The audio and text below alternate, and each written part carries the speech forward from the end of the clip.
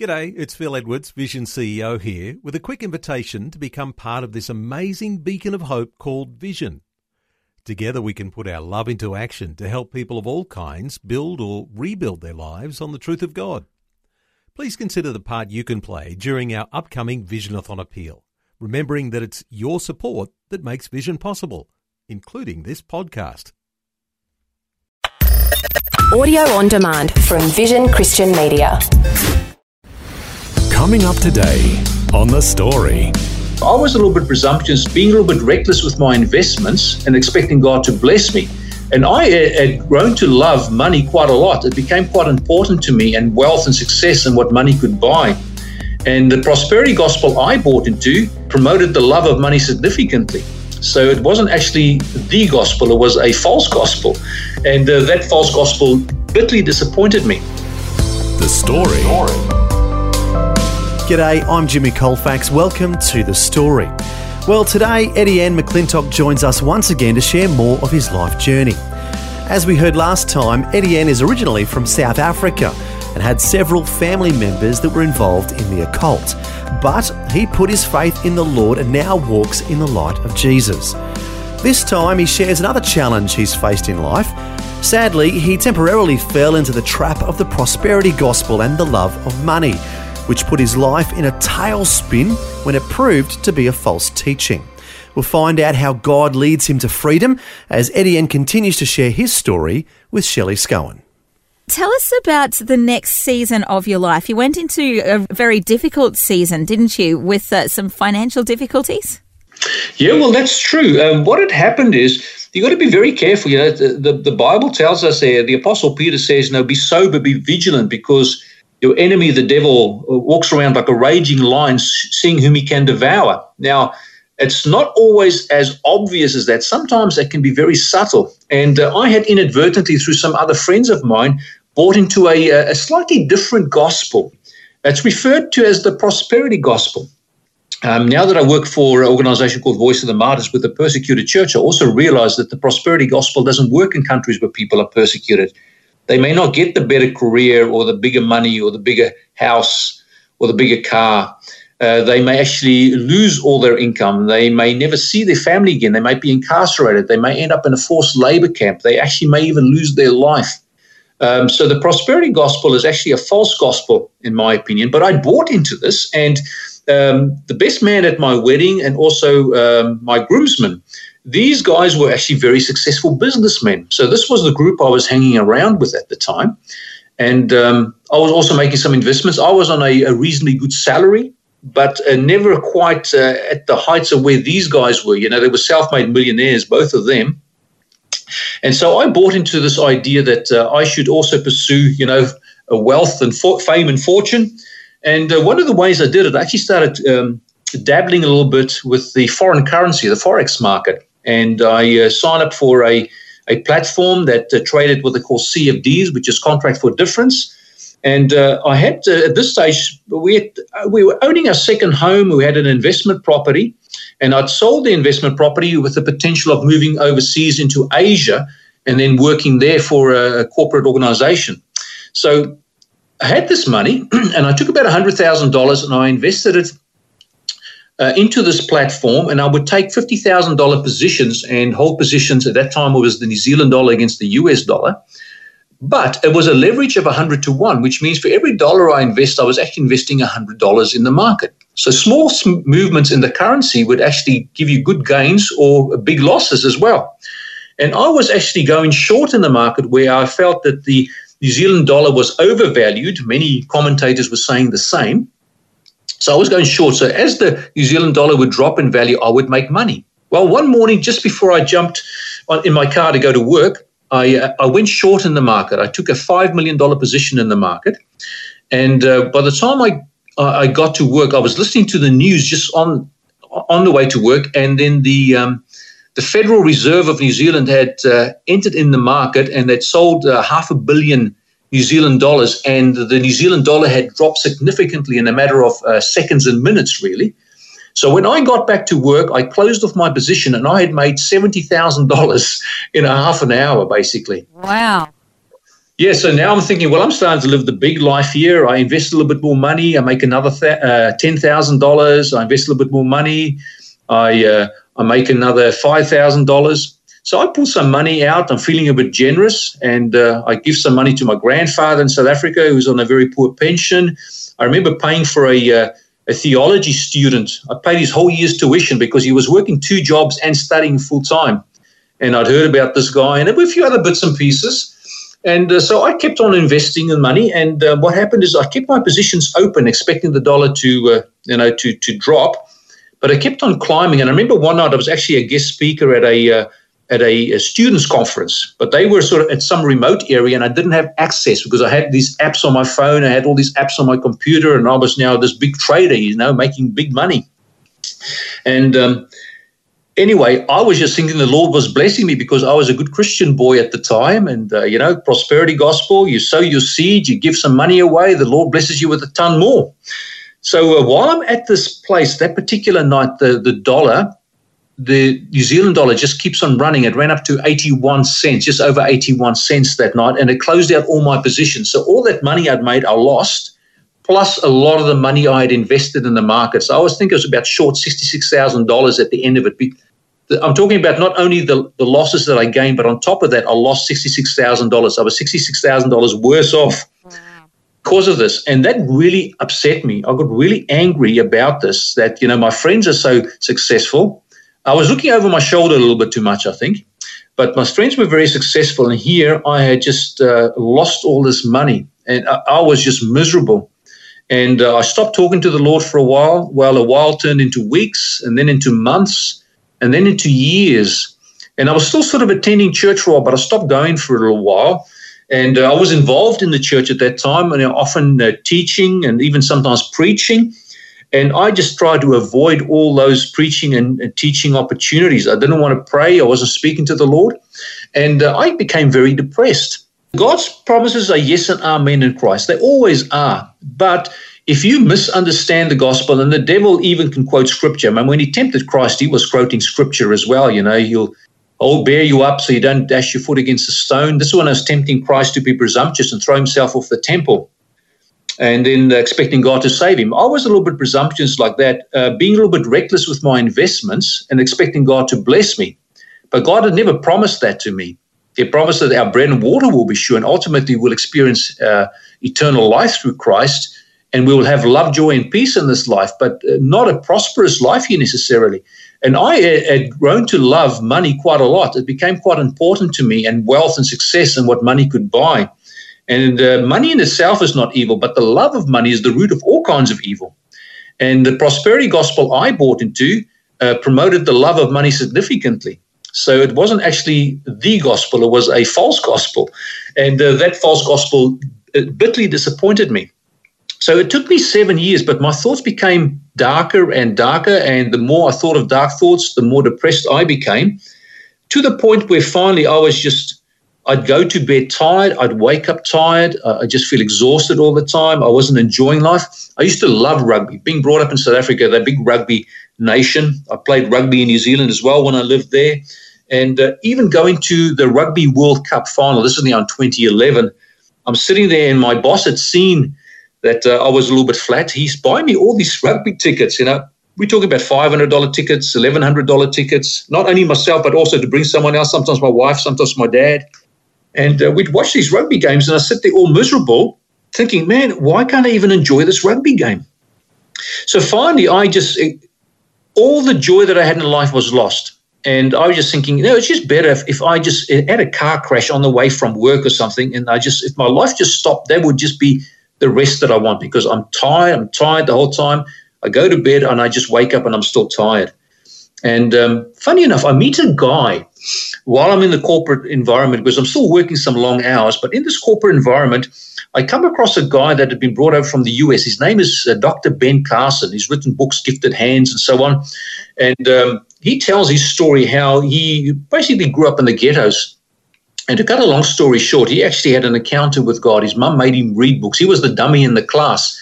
But then through reading 2 books and doing book reports, and his mum would mark them, although she was illiterate at the time and they didn't realize that, he had an encounter with God, and all his success and becoming a neurosurgeon that would, do 50-hour operations where they would take Siamese twins and they'd separate them and all that, he gave God all the credit. But anyway, after meeting him, I was so inspired by him that I actually bought one of his books, and I ended up reading that. And in my darkened mind, slowly but surely, because I thought my thoughts were dark continually. It talks about the antediluvians before the flood there. Their thoughts were evil continually. Well, my thoughts were dark continually. That's what I thought, but perhaps not entirely. As I'm reading his book, more and more of the goodness of God and how God had blessed him and helped him in his life started flooding into my mind. And so then I buy another book. I started reading that. Because before that, I was trying all kinds of psychological stuff. I bought a course of Tony Robbins, self-help motivational kind of a guru, and many other books I was reading. And some of those principles I actually started applying. They said, look, if you want to improve your life, you've got to write affirmative statements for yourself. Write them as if it's a truth that's already happened. It's almost like you're prophesying over yourself, right? But this was just a secular approach to it. They were using some of these mind techniques. But I'm reading this book now by Ben Carson. And so as I'm reading his book, I start referring to some of the texts that he's referring to in the Bible, and some of the things come back to me that I'd read and previously studied in the scriptures. And I'm starting to write these affirmative actions, but I'm putting a Bible promise beside all of them. Eventually, my whole affirmative writing was about a half hour's reading long, and probably 90% of it was just scripture and scripture promises. And then it dawns onto me one day, look, you're basically suicidal. If you want to take your own life, why don't you take your life and save it at the same time? And what I mean by that is Christ asks us to deny self, to take up our cross and follow him. And the Apostle Paul, even then, 1 Corinthians 15 says, I die daily. So I thought, well, what a novel idea. I can actually die, like die to self, and gain a new life, a new hope, and a new perspective. And then all of a sudden I remembered the joy I'd experienced after praying for my mum at that time when she was sick. And this inspired me so much that I decided that I'll do that. So I actually went beside my bed. It was maybe 5 or 6 o'clock in the evening. Knelt beside my bed and I just prayed and said, Lord, I just give my life to you. I cannot go on like this anymore. I'm at my wit's end. This is the last. Matter of fact, my wife, who knows me very well, of course, she'd recognized that I needed some help. And she was saying, you need some professional help. They probably would have put me on a drug or something. But anyway, so she walks into the room and she seems startled when she sees me kneeling. She says, I haven't seen you do that for 7 years. So I talk to the Lord and I experience an incredible peace that just comes over me. But I'm still working through this process. So I find myself at a conference. This was maybe a month or 6 weeks later. And I'm at the conference and it's just before lunchtime. There's still a guest speaker speaking up the front. And it just dawns on me, look, you haven't had one negative thought for 2 weeks. You haven't had one dark thought for 2 weeks. Matter of fact, you're actually happy. And you've been happy for at least 2 weeks. That's when it dawned on me, the Lord had performed a miracle. My body chemistry, my mind chemistry, all of that had been bad. And, I'd been depressed for 7 years. And God had performed a miracle in my life, a transformation that I didn't even believe was possible. Mm. I leave, I walk out of that conference straight away. I go to my room and I kneel down and I thank God for his goodness towards me, because I knew I'd been a bad man. I'd been egocentric and selfish. I'd been very aggressive. Talk about road rage when driving down the road. I was an angry driver, just angry and upset with people all the time. And the Lord changed my life again. And subsequent to that, I haven't really looked back. While there's been temptations at times, and the Lord has kept me. And there is an interesting text in the Bible. I believe it is 2 Peter chapter 2 and verse 20, which actually summed up my whole experience. It says, for if after they have escaped the pollutions of the world through the knowledge of the Lord and Savior Jesus Christ, they are again entangled in them and overcome by them, the latter end is worse for them than the beginning. For it would have been better for them if they had not known the way of righteousness than having known it to turn from the holy commandment delivered to them. So what had happened is, because I walked away from the Lord after having experienced such a miraculous relationship with him, but being distracted by a false teaching and then the false teaching actually not delivering on expectations. The Bible actually told me that I would have a far worse experience than I would have had before I actually came to the Lord. And I had experienced that, but I also experienced the joy of the Lord, that in spite of us, the Bible tells us he does not deal with us according to what we deserve, that his mercies are far greater. And even Romans chapter 5 verse 20 says, where sin abounds, and there was much sin in my life, grace abounded much more. There's always more grace than there's sin. So I'm just praising God. I'm so grateful for what he's done in my life. And it's not about a faithful Ettienne, because by no means have I been faithful. It's about a faithful Lord and Savior who loved me and gave himself for me.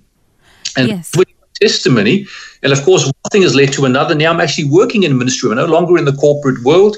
I'm working for Voice of the Martyrs, and inspired by what I see and hear and read from the persecuted around the world.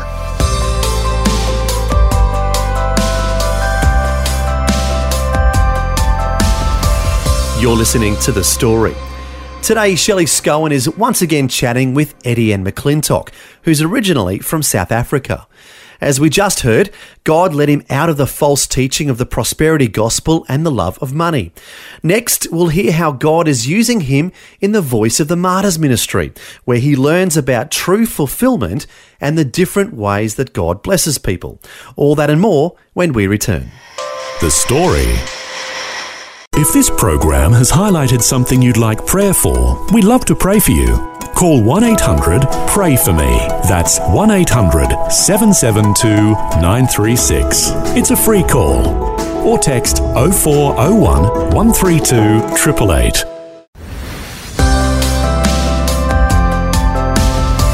Hi, I'm Jimmy Colfax, and this is The Story. We're back with more of Shelley Scowen chatting with Ettienne McClintock, who grew up in South Africa and now lives here in Australia. But as we're about to hear, he's also involved overseas with the Voice of the Martyrs ministry. How did that come about? Well, we'll find out as Ettienne continues to share his story with Shelley. Yeah, well, and this is the interesting thing. I mean, God's called you away from that love of money, as you were mentioning earlier, out of that corporate world and into ministry, and with people who are the most passionate about God under the most difficult circumstances. And you've gotten to see some of that firsthand, haven't you? Tell us a bit about your trips into Asia. Okay. Well, look, I was just working for a small Christian radio station, and through a friend of mine who actually worked with in the corporate world in New Zealand, after 15 years, he rang me out of the blue. He goes, "You won't believe it. I no longer work in marketing. I'm not a marketing manager anymore. I'm actually working for Voice of the Martyrs." Now, I didn't know much about Voice of the Martyrs, but I had a bit of a fascination because, I mean, when you read the Bible, it's very clear there's been persecution in the past. Jesus predicted it, even in the Sermon on the Mount. And then also, if you read the prophecies, there'll be persecution in the future. You know, we talk about the tribulation and so forth. And so I started meeting the people at Voice of the Martyrs. I started meeting the CEO, Tony Benjamin, and we became friends. And I started running a program just talking about, it's called Souls Under the Altar, just talking about persecution. Tony would come back and share his reports when he's been overseas, telling us what the persecuted church are experiencing and telling some stories. And then in between his trips, I would just take Fox's Book of Martyrs and I'll be sharing that on this radio program. So he was enjoying what I was doing and the exposure I was trying to give him through this little radio station. And he then invited me on a trip to go to China to meet with the underground church, and also to go to Korea and meet with North Korean defectors and people who have fled persecution in North Korea. North Korea is one of the worst countries for Christians in the world. There's an estimated 70,000 Christians in labor camps. A lot of them lose their lives in those labor camps because they don't give them enough food and they pretty much work them to death. And these people obviously count the cost when they come to the Lord. Everything is so hush-hush there in regards to, you know, their Christianity, that they dare not share it with others. And quite often there may be families of 2 or 3. And I met a young man while I was there in North Korea where he, his mum, his sister, and his aunt were the only Christians that ever worshiped together. And they would do it very quietly when it was safe to do so. And they found a little Bible, and they would share this Bible, but it was always in hiding. They had suspicions of other peoples in certain places that may have been Christians, but they never spoke to each other, and they actually never divulge the fact or acknowledge the fact that they were Christians to other people, because, they are deep underground. And what had happened is they ended up getting caught by worshiping one night by someone that infiltrated their group and acted like he was a Christian as well. He actually told them that he was a Christian, and then finally they trusted him, and then they got arrested. Unfortunately, his sister was sex trafficked. He was a young guy. He was thrown into a labor camp, but he escaped. And his mum and his aunt were finally released. They were in prison for a little period of time. They then escaped, but he still doesn't know what happened to his mum. And I remember he's only 21 years old at this time when he's telling us the story, but the sadness in his eyes, being concerned for his sister and praying for her all the time. There are many stories like that of people who have fled persecution in Korea. And we have a number of ways of getting Bibles into Korea because, of course, it's illegal to have the Bible there. One of the things we're doing is we use weather balloons, and we launch Bibles with these weather balloons. We've been doing it for about 15 years, and it's interesting that we can now actually drop these Bibles within a kilometer of target just by looking at the wind speeds at different levels, how much helium we put into the balloons and so on, and we GPS track them. But in the beginning, hardly anybody had seen these little Bibles we drop. Now, when people come across the defectors, 8% of them have seen these Bibles. And quite often, if the government finds out that the Bibles have been dropped through these balloons, they'll cordon off the area. We'll search everybody coming out of the area to see if they have the Bibles. If they get caught, they get arrested. Wow. But now we're finding that the police and the military are actually picking up these Bibles as well. And amongst the police and military, there are people coming to Christ after receiving these little Bibles. Because obviously, you'd be very curious why this book is so dangerous. And a lot of them ended up reading the Bible. Sometimes it's just a small little gospel, like the Gospel of Mark, because they're the smallest gospel out of the lot, and they read that and they come to Christ. That's an example out of North Korea. In China, we go to China. We arrive in one of the big cities in China, get picked up by a couple of gentlemen, just a humble-looking Chinese gentleman. Turns out that previously he had been a merchant banker, very successful. And that early in his life, he had heard about Christ. Someone had shared the gospel with him, and he joined the official church there for the Protestants. Now, this is an organization that's sponsored by the communists, managed by the communists. They'll determine who can go to the seminary and who can't, who can graduate, who can get baptized, who will be appointed as leaders within the church. And after a while, he realized that they only wanted a social gospel preached there. You couldn't preach about the resurrection of Christ. You couldn't preach about miracles. What you could preach, only the things that would benefit society, like love your neighbor as yourself. They would be happy with that. And then after a while, he realized, well, if you can't preach the death, burial, and resurrection of Christ, his high priestly ministry, that he would come again, the second coming of Christ, then the gospel is really watered down. So he started up a home church. And this was about, 30 years ago now when he started it. And as he was sharing the Bible at that time with people, more and more people came to know it. More people asked questions. He started being a great teacher. They would split the groups because the group was growing so fast. They normally have a house group of around 15 to no more than 25 people because it becomes a little bit too dangerous. And his organization had actually grown from that small beginnings to now having trained 100. I've got to remember this now. Over 1,000 pastors. Over 1,000 pastors he's trained, and each of those pastors have got close to 1,000 members under them, all made up of house churches. So his organization is more than 1 million strong in China and growing strong every year. In one of the cities, they have a baptismal season normally during summer, and in one city they'll baptize up to 3,000 people during that baptismal season over that 2-month period every year, and it's growing. Wow. But there's a big shortage of Bibles. China's got the biggest printing press of Bibles in the world. It's called Amity Press. Mm-hmm. It's almost impossible for a Chinese person to get a Bible. Since February 2018, Bibles have been banned from all bookshops. You can't even download a Bible app. And the CCP, the Chinese Communist Party, is now actually translating a new version of the Bible, which will not have 66 books, but have 68. And one of them is to interpret the Bible from a socialistic perspective. And no doubt many of the miracles that were in the Bible will be taken out as well. Mm. People are quite concerned about this, but until that Bible is released, they struggle to get Bibles, so people find ways around it. They may get a VPN or something like that. But these people are very faithful. 2014, there's a big crackdown on crosses being taken off churches. They're doing the same now. Bible verses have been taken from churches. communist slogans are being put in. Where they used to have a cross in the church, now that's been replaced by a photo of Chairman Mao Zedong, and also Xi Jinping. And under Xi Jinping, they've actually tightened up on their control of Christianity, even with the official church, which, by the way, has got about 25 million members. But if you look at the underground church, the estimate is 100 to 130 million members in the Chinese, in the country of China. Yeah, so the underground church is getting stronger and stronger despite the persecution getting stronger and stronger. This fascinates me. I mean, why can't the church grow as fast in a country where we've got religious freedom like Australia? Yeah. It seems to me that people, when they get really sincere about their faith and are prepared to share their faith and prepared to die for their faith, people are inspired by their commitment to what they believe in. And we typically find it in these places, they don't always have access to a Bible. If they have a Bible, they'll break the binding of the Bible and they'll share the pages of the Bible around. So one page might go through 10 or 20 hands, and they'll copy it. They'll try and commit it to memory.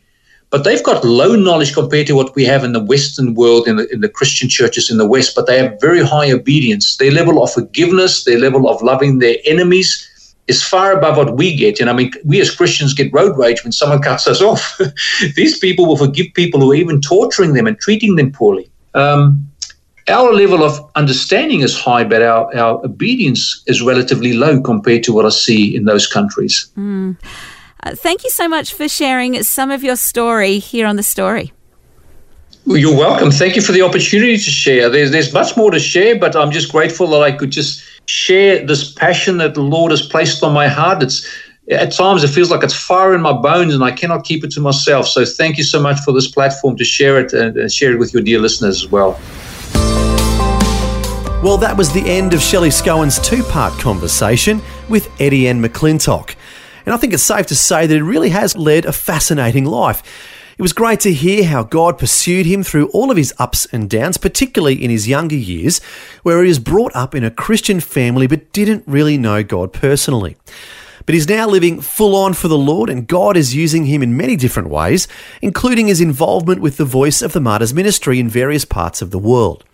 It's interesting that we started off today hearing how Ettienne was seeking fulfillment by chasing financial success. But God has now asked him to work with persecuted Christians who've taught him a thing or two about true fulfillment and how God blesses people in very difficult circumstances. Some vital lessons that I think we can all learn from. Well, if you'd like to find out more about the Voice of the Martyrs ministry in Australia and how they are serving persecuted Christians with practical and spiritual assistance, their website is vom.com.au. That's vom.com.au. Well, thanks for joining us for the conclusion of Ettienne McClintock sharing his story. Until next time, I'm Jimmy Colfax, encouraging you to share your story with someone today. The Story. Just another way Vision is connecting faith to life. Thanks for taking time to listen to this audio on demand from Vision Christian Media. To find out more about us, go to vision.org.au.